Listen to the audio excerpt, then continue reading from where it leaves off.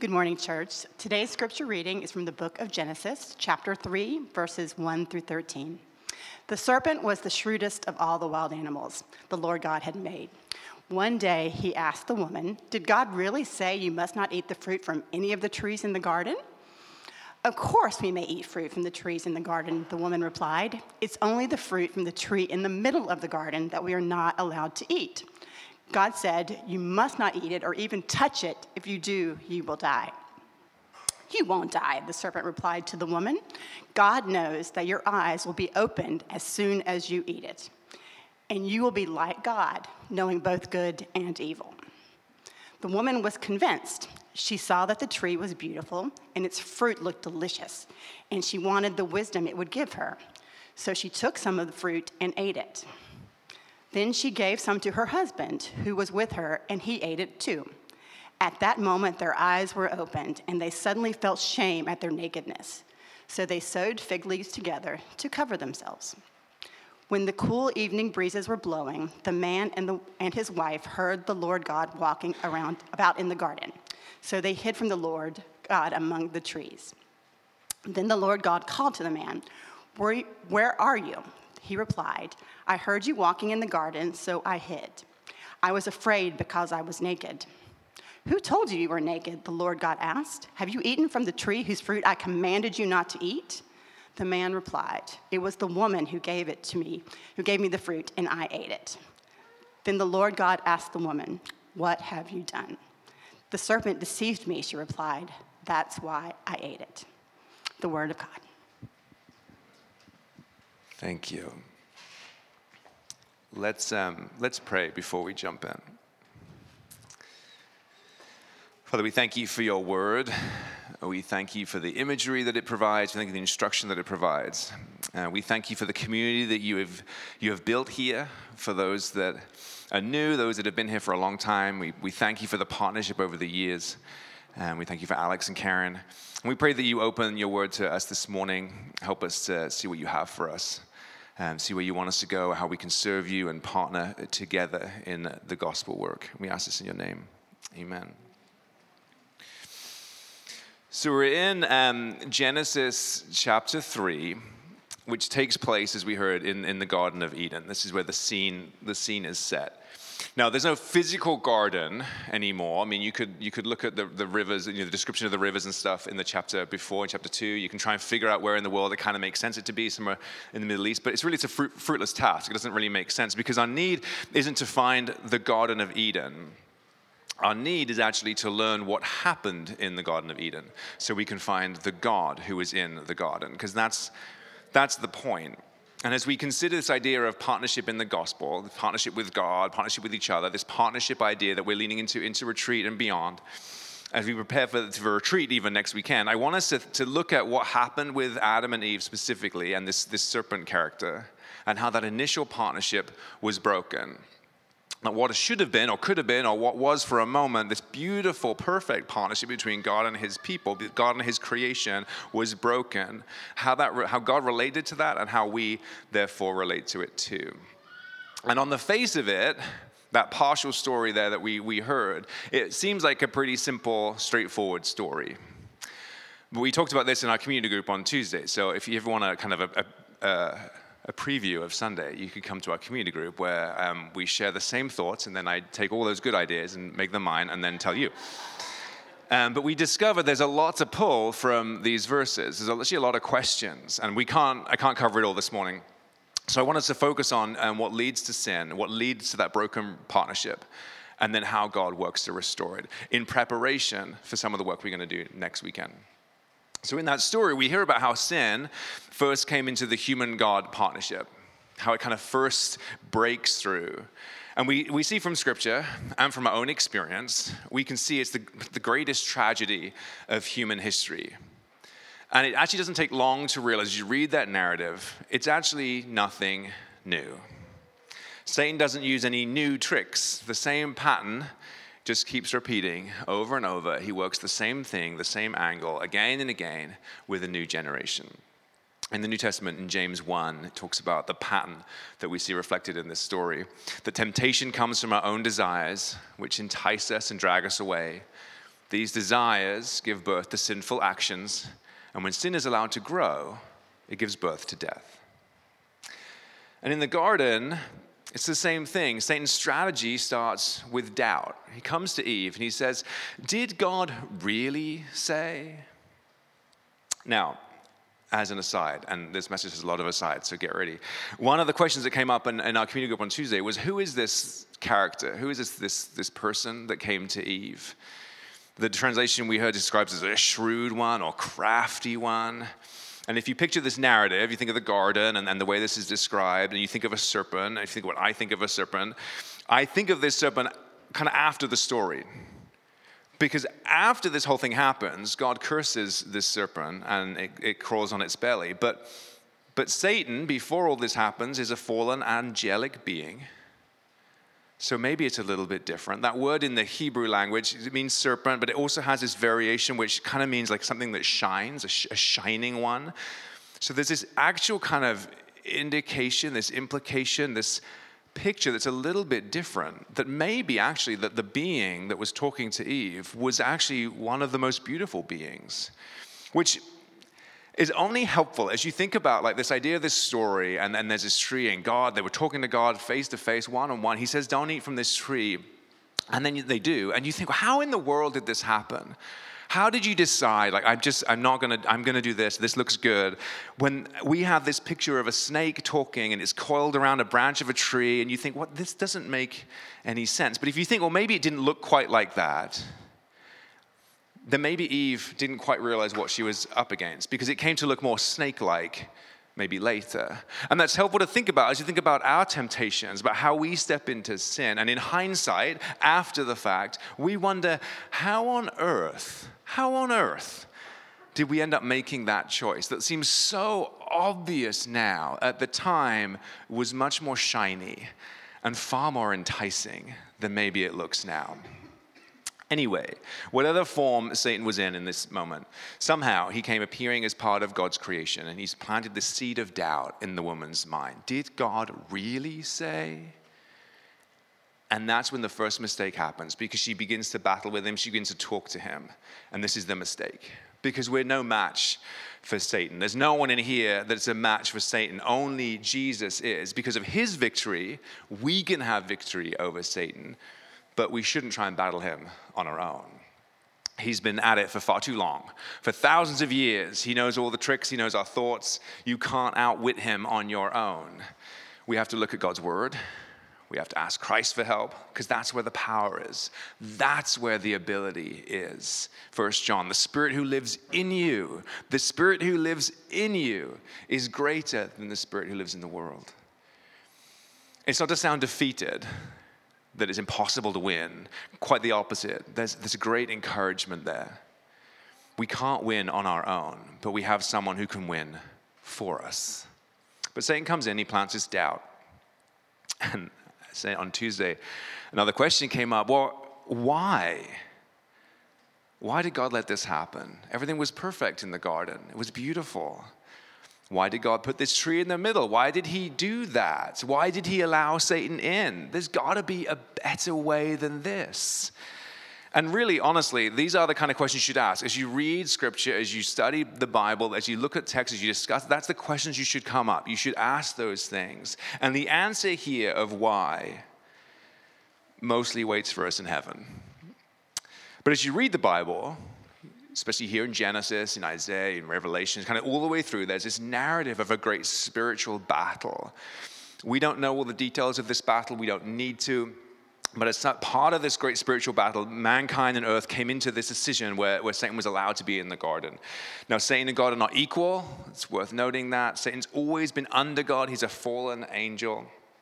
But for our intents and purposes today, the key is not what Satan said, but really what mankind did. Because Adam and Eve made a choice to partake of the fruit of the tree, to eat it when they weren't supposed to. But the simplest answer to this why question that nags, and it's an incomplete answer, I know, but it's because of the kind of relationship, the kind of partnership God wants to have with us. It's a different relationship than he wants to have with any other part of creation. He created us in his image, which means we have a choice. And the tree provides this choice. The choice wasn't between really good and evil. We call it the tree of knowledge of good and evil because the temptation was to become like God. The temptation was to say, as a human, as a person, I'm limited, but maybe there's a way. As God's creation, I can overcome those limits and I can become even like the God who made me. So the question is, am I going to be satisfied to be God's creation and worship him, depend on him, or do I want to do it on my own? Which is the basis of all sin. They didn't really want so much the knowledge of evil. They wanted to be like God. And when we make the choice, however similar, however slightly different, to not be a creation, to try and be the creator, we're engaging in the same kind of sin that made Satan fall from heaven. The same kind of sin that made Adam and Eve leave the garden. So it was there to provide this choice. And we have the same choice. We can choose Jesus Christ. We can choose God's love. So back to our passage. Satan begins with this question. Did God really say? Did God really say? And he's doing what he does all the time. He's altering the image of God in Eve's mind. He's trying to make God appear to be something that he isn't, someone who's mean, reluctant to give good things, keeping good things from them. And Eve's response is really interesting. She says, of course, we may eat from fruit trees in the garden. It's only the fruit from the tree in the middle of the garden that we're not allowed to eat. God said you must not eat it or even touch it. If you do, you will die. Eve changes two things. She leaves out a word, and she includes some words. And it's really important because God had said, you may freely eat the fruit of every tree in the garden. And Eve said, we may eat the fruit from the trees in the garden. Sounds very similar, but she left out the very best word, that they could freely do it. And God said, except the tree of the knowledge of good and evil. And Eve adds this, or even touch it. So she took away from God's word the word freely, and she adds to God's word. And Satan tempts us to do this all the time, to take away the important things in God's word, things that maybe seem small, that maybe seem insignificant, but actually hold great value. Because if you take them away, it starts to make it seem like rules rather than a relationship. He adds things into God's word. He does it in Luke, where Jesus and Satan are talking, and Satan twists God's word. So, the seed of doubt has been planted. God doesn't want what's best for you. Rules are restricted. They're unfair. You're missing out. You deserve more. And that doubt leads to a deception. Because that doubt is enough to get Eve on the back foot here. There's doubting now. There's questions. And then Satan comes in and tells a lie, a blatant lie. You won't die, he says. That is not true. They would die. They would die spiritually. They would eventually die physically. They'd actually watch one of their sons be murdered, all as a result of that sin that came into their lives. And Satan says, God knows your eyes will be opened as soon as you eat it. You'll be like God, knowing both good and evil. And I think the hardest lie to navigate from the enemy, the hardest one, is one that has a little bit of truth mixed in. An outright untruth is actually easier to see. It's easier to confront. It's easier to flee from. A partial lie is more difficult.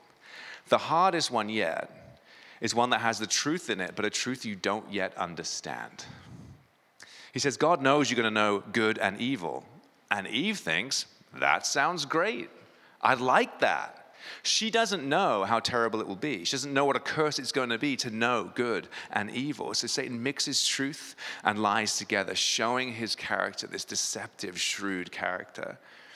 So he plants doubt, enough doubt that creates questions.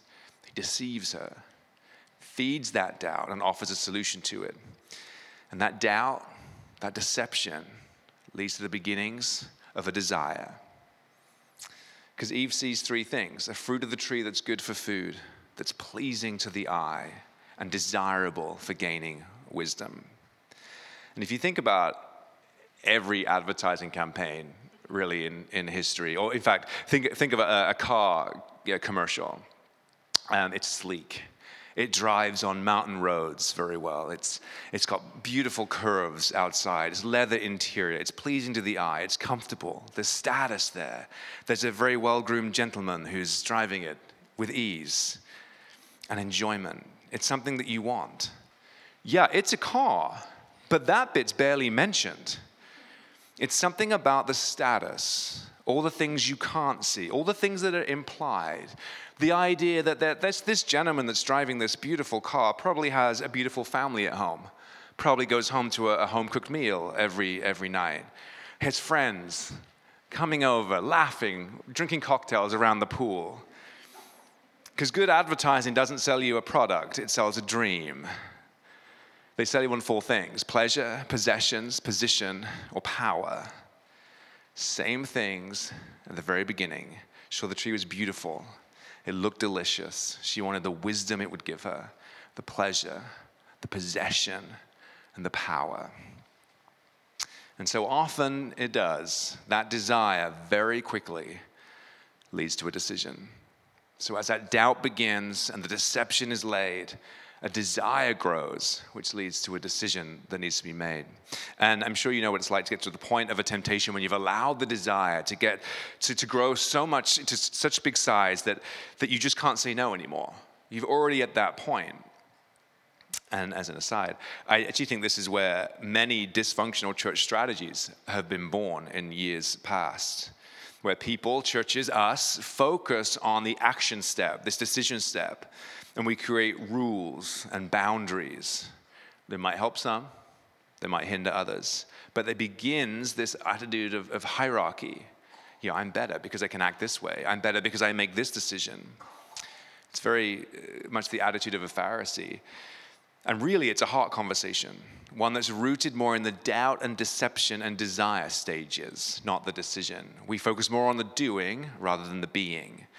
And it's a much harder place to follow Jesus at a decision point if we don't first examine and work on where we doubt, where we're deceived, and what we desire as we seek his heart.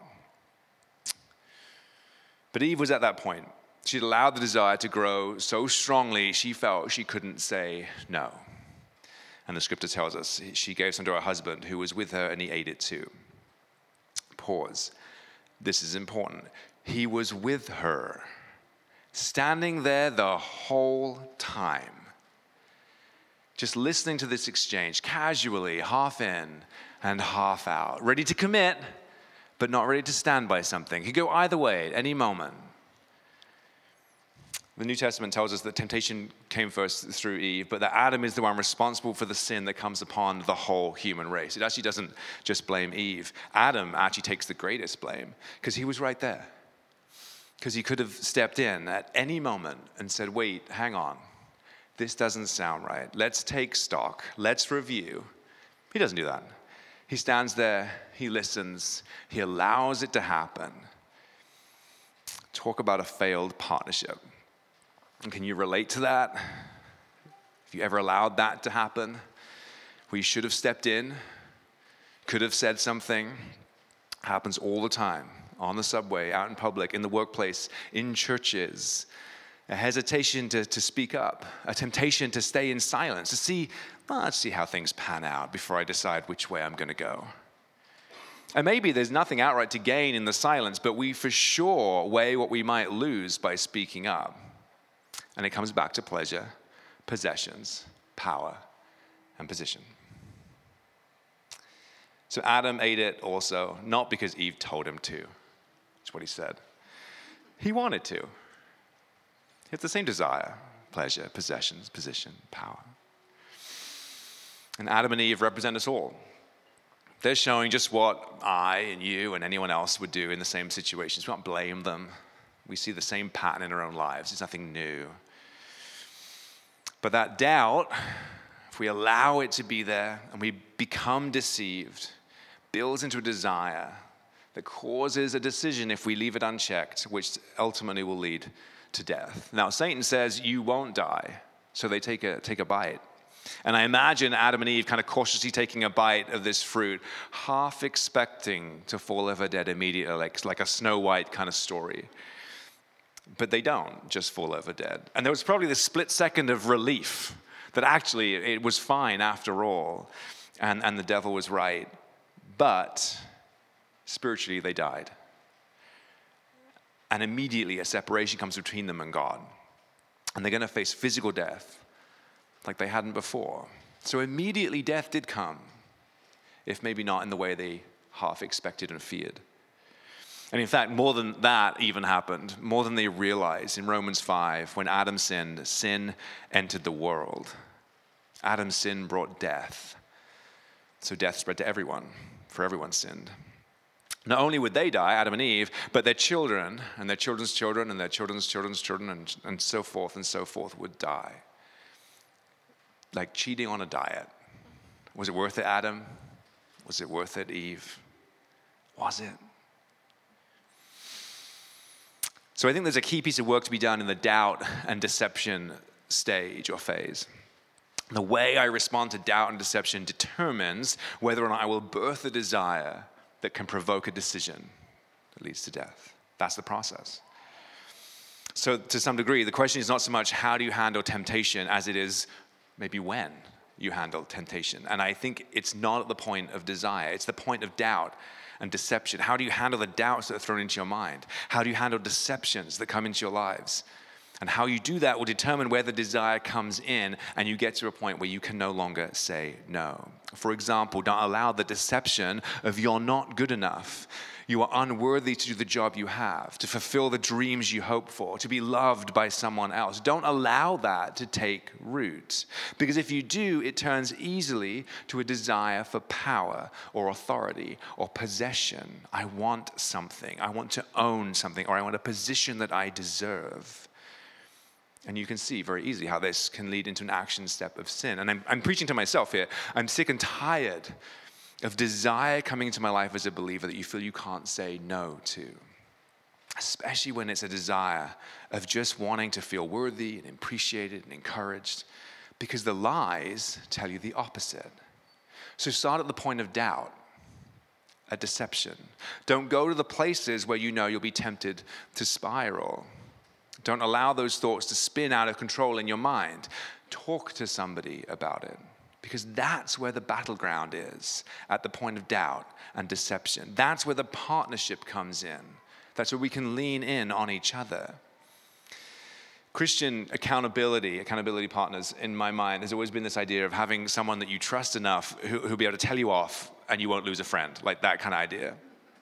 But I was thinking about this message, thinking, what if, instead of like a traditional accountability partner that doesn't really go deeper than simply confessing actions, or maybe one that has a fairly rigid structure of boundaries that you're going to discuss, these points. What if you had people in your life who help unravel the lies, who help navigate the deceptions with you, who can work on that step before the boundary or the action steps are discussed, before the action's there, where we're honest and vulnerable about our insecurities and doubts, and we can build each other up before we get to that point. The Bible is the sword of the Spirit, so that's where the victory is. It has the power to handle these doubts, to handle these deceptions. And when you're involved in that place of temptation, of doubt, of deception, do you ever feel like you want to just leave the Bible on the shelf, leave it on the nightstand, leave it closed? Because that's deception. If any of you, and I know many of you have ever called Marcy with a struggle, it's our care pastor, you'll know at some point in that conversation, early on in that conversation, she's going to say something like, well, have you read the Bible? What does it say in the Word? Let's read it together. Why don't you go and read it and then come back? We have the tools. Because when you pick up the Bible, and when you start to read it, you discover that, you know what? What I really want to do is what God wants me to do anyway. And you fall more and more in love with Him. And the doubts and the deceptions begin to fade. What we tend to do is lean into shame and fear and blame, much like Adam and Eve. They sewed fig leaves. And shame, they wanted to cover up. They hid in the bushes. There was fear. They wanted to hide out from God. And they pointed fingers like we do. We shift the blame, or at least we try to lessen it a little bit. But notice how God's relationship with Adam and Eve changes immediately. God comes into the garden in midst of this shame and blame and fear that's going on. He calls out to the man. Just cool evening breezes were blowing. The man and wife heard the Lord God walking about in the garden. So they hid from the Lord among the trees. And the Lord God called out to the man, "Where are you?" Now, our faith is built on a relationship, not on a religion. So instead of beginning with the question, how can I find God?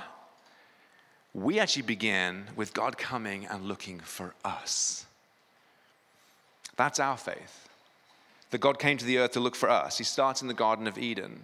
Even after everything they've done, sin and death have been allowed to enter the world because of their desire to be like God. They've disowned him as creator. They've disowned him as Lord. Even then, he seeks them out.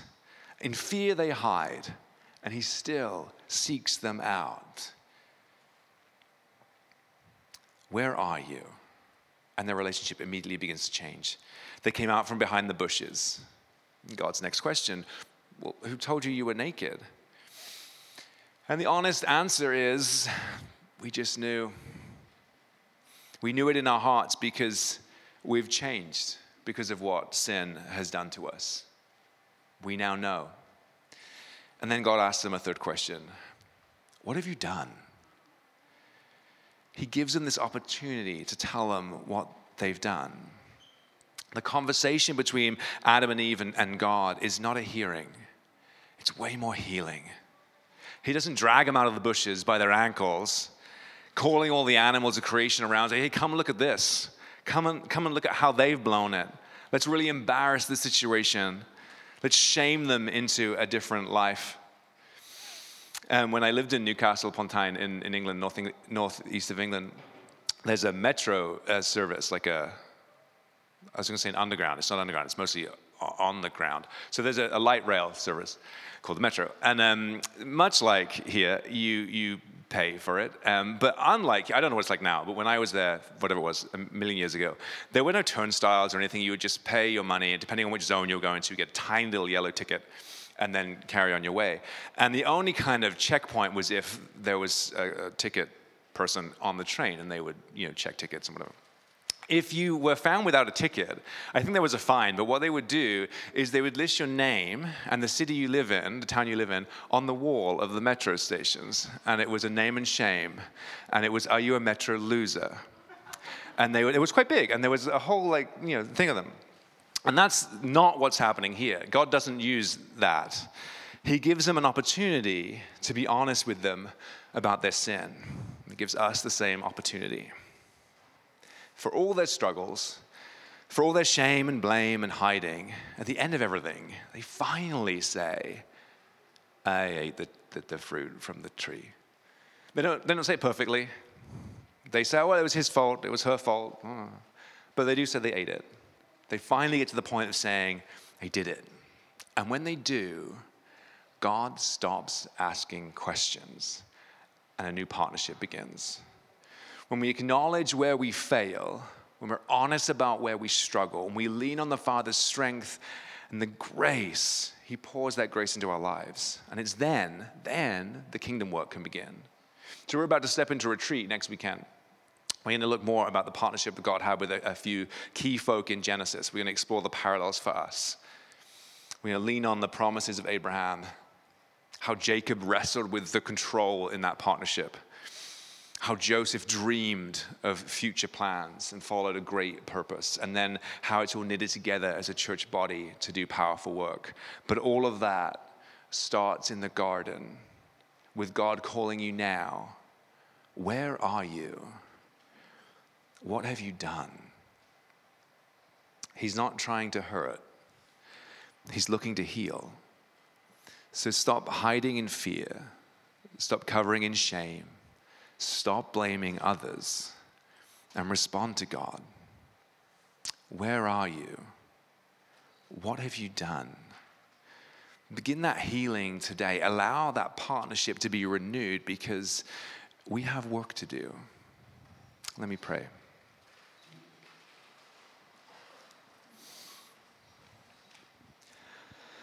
Father, we thank you that you seek us out.